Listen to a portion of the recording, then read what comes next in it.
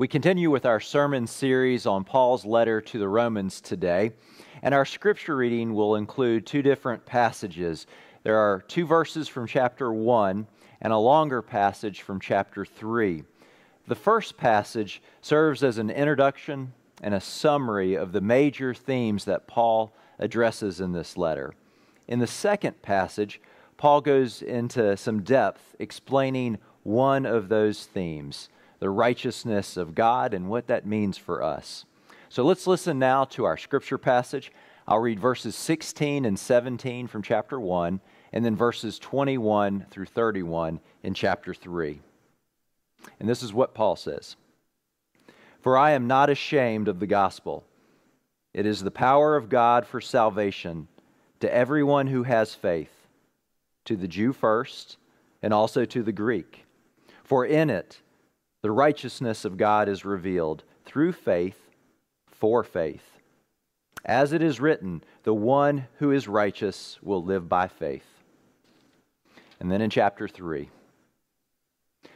"But now, apart from the law, the righteousness of God has been disclosed and is attested by the law and the prophets, the righteousness of God through faith in Jesus Christ for all who believe. For there is no distinction, since all have sinned and fall short of the glory of God. They are now justified by His grace as a gift, through the redemption that is in Christ Jesus, whom God put forward as a sacrifice of atonement by His blood, effective through faith. He did this to show His righteousness, because in His divine forbearance He had passed over the sins previously committed. It was to prove at the present time that He Himself is righteous, and that He justifies the one who has faith in Jesus. Then what becomes of boasting? It is excluded. By what law? By that of works? No, but by the law of faith. For we hold that a person is justified by faith apart from works prescribed by the law. Or is God the God of Jews only? Is He not the God of Gentiles also? Yes, of Gentiles also, since God is one, and He will justify the circumcised on the ground of faith and the uncircumcised through that same faith. Do we then overthrow the law by this faith? By no means. On the contrary, we uphold the law." Amen. Most of us probably have a little clutter in our homes. Maybe you have a messy desk in your office, or a pile of magazines and newspapers stacked up on the fireplace, or storage shelves in your garage that are crammed full of old paint cans and other half-used things. We usually ignore our little messes until something big happens, like when we have guests coming over, or when we discover there's a mouse in the house. In moments like these, we tidy up our homes and we throw out the garbage. And frankly, if we didn't do this from time to time, we would eventually get buried in junk. Of course, there are some people who never clean up. Take Andy Warhol, the famous painter, as an example. When he died in 1987, his house contained a mountain of clutter. His 5-story home in New York was stuffed with so many things, both large and small, valuable and mundane, that he was only able to live in 2 of the rooms. Since Andy never entertained his friends in his home, they had no idea that he'd collected so much stuff, and a lot of it was just junk. It looked like he never threw anything away. There were gum wrappers, piles of doodling, unopened bills, even a stale pizza. Now, there were plenty of nice things, too. Andy collected Art Deco furniture, fancy jewelry, Native American art, and cookie jars. He also collected 608 boxes of odd and ordinary stuff that he intended to be time capsules for some future generation. And some of the things contained in those boxes included a piece of Caroline Kennedy's wedding cake, $14,000 in cash and a mummified foot. Now, most people don't live like Andy Warhol, but we all will benefit when we take time to clean up our lives. And it's not just cleaning up the house that I'm talking about. We need to give attention to cleaning up the spaces in our spiritual lives. The Apostle Paul recognized that human life is full of garbage that we call sin. And no one can get away from this reality. It is everywhere at every level of life. In Romans chapter 3, verse 10, Paul wrote, "There is no one who is righteous, not even one." And then he stated in verse 23, "All have sinned and fall short of the glory of God." The Greek word used in the New Testament for sin is hamartia. It refers to missing the mark. It evokes the image of an archer aiming at a target. Shots are fired, but the arrows miss. They go to the left or to the right, or they simply fall short. The implication is that there is a mark or an ideal that we are meant to follow in order to have a proper relationship with God. But so often, we miss the target. We fall short. We sin. Paul knew that sin can pile up so high in our lives that it separates us from God. And this separation is best described, I think, as a broken relationship. But sin isn't just about us and God. When we sin, we often hurt other people and do damage to those relationships. We also hurt ourselves when we sin. And our sin can eventually crush our spirits because it leads us down a path of a slow spiritual death that robs us of a life-giving relationship with God. But this is where we encounter the good news found in Romans chapter 1. And that good news is the power of God. The Greek word for power is dynamis, and it relates to our English word dynamite. It suggests something explosive, and that's what the power of God is. It takes that kind of power to remove the sin in our lives.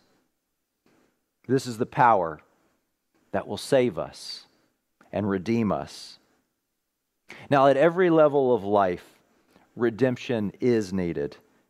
And looking at our world today, we see institutions, governments, cultures, ideas, programs, practices, and of course, people who need to be redeemed. And to be redeemed means to be put back in a right relationship with God. Paul made it clear that our broken relationship with God is something that we are completely responsible for. Our sin has caused this. And it's up to God to decide what should be done. Now, God can certainly choose to end his relationship with us, or God can choose to give us a new chance, which thankfully is the good news of the gospel. As Paul wrote in verses 16 and 17, "It is the power of God for salvation to everyone who has faith, to the Jew first, and also to the Greek. For in it, the righteousness of God is revealed."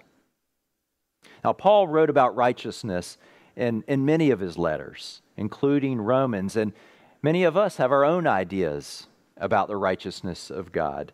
But what was Paul trying to communicate? Well, one way to understand God's righteousness is to look at how the word righteous is used in the Old Testament. And what we find is that the word righteous is often associated with God's covenant with Israel. When the Israelites upheld the covenant, they were seen as righteous. But when they broke that covenant, their actions were seen as unrighteous. And that brought damage to their relationship with the Lord. But God is a God of grace, mercy, and forgiveness. And thus the Lord would restore his relationship with Israel. And when that happened, the people were made righteous again. What this tells us is that righteousness doesn't describe a quality of God, but rather something God does. God's righteousness is seen in God's power to break the power of sin and restore sinners into a right relationship with himself. As Paul said, it is the power of God for salvation to everyone who has faith.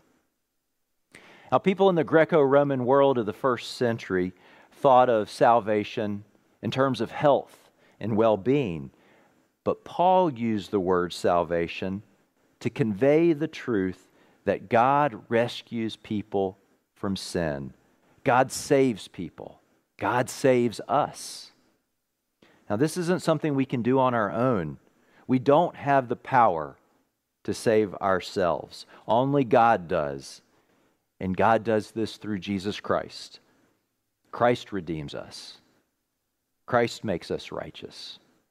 Paul even speaks of Christ as our righteousness in 1 Corinthians chapter 1, verse 30. And in verses 24 and 25 in our passage in Romans, Paul wrote that we are now justified by his grace as a gift through the redemption that is in Christ Jesus, whom God put forward as a sacrifice of atonement by his blood, effective through faith. Now, this came at a great cost to God, and the cross is the symbol of that cost. But for us, it's a gift. And by trusting God through faith, we experience God's gift of grace and forgiveness, and we're welcomed back into fellowship with God. Now, Paul packs a lot of theology into the passage we're studying today. In fact, Paul puts a lot of theology in his whole letter to the Romans, and it's not always easy to make sense of what he wrote. In fact, some of the sharpest minds have struggled with this letter, including the Protestant reformer Martin Luther. Fortunately, Luther didn't give up studying it. He said, and I'll quote for you, "I kept hammering away at those words of Paul, wishing passionately to know what he meant."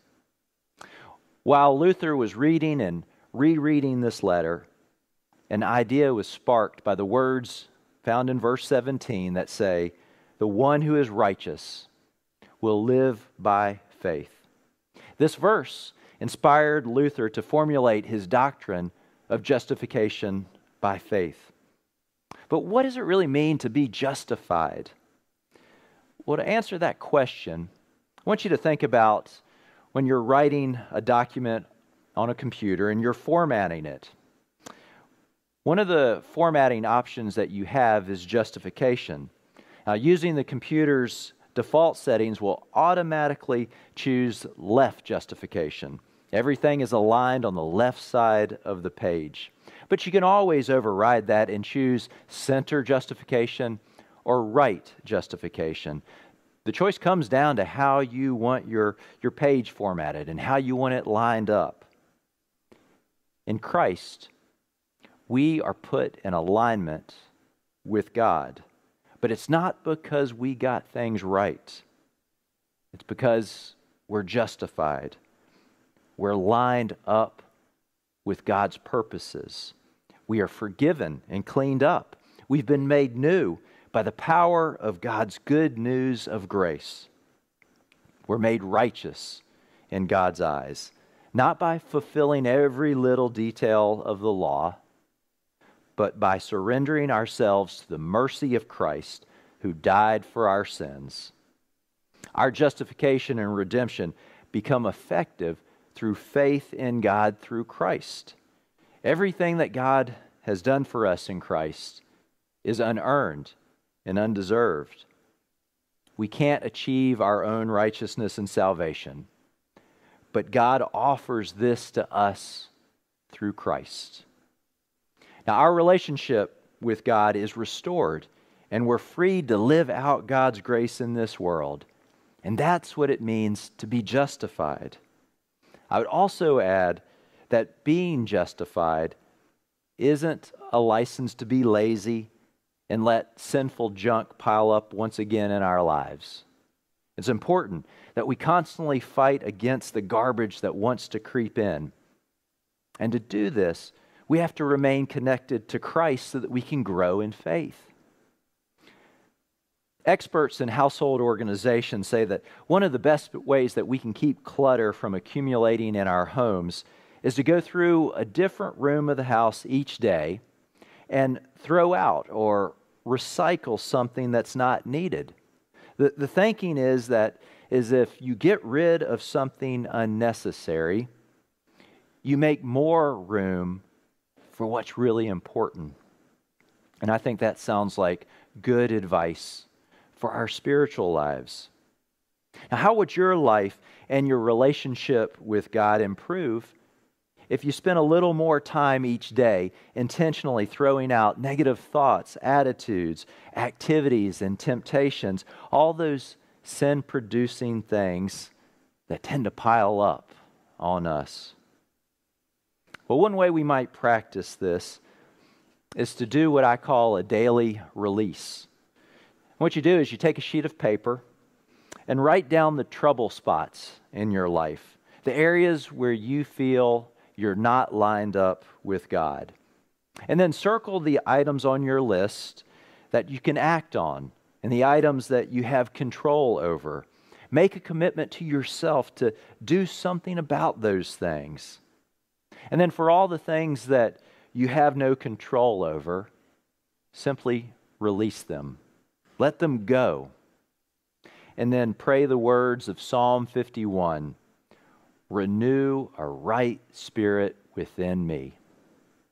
Now you might repeat those words 4 or 5 times, speaking them slowly so that you make room to hear God speaking to you. And once you're done, throw your paper in the recycling bin and remember that God is always ready, willing, and able to help you clean up the mess in your life. Would you bow your heads and join me in prayer? Oh God, you are righteous and just, gracious and generous, and powerful beyond measure. We're grateful that you have chosen to work for our redemption through Jesus Christ. We certainly do not deserve this gift of grace, but we offer you our thanksgiving, and we pray that you would renew our desire to walk faithfully with you and to work for your kingdom. And we pray that you might renew a right spirit within each of us today. We pray this in the name of our Savior, Jesus Christ. Amen.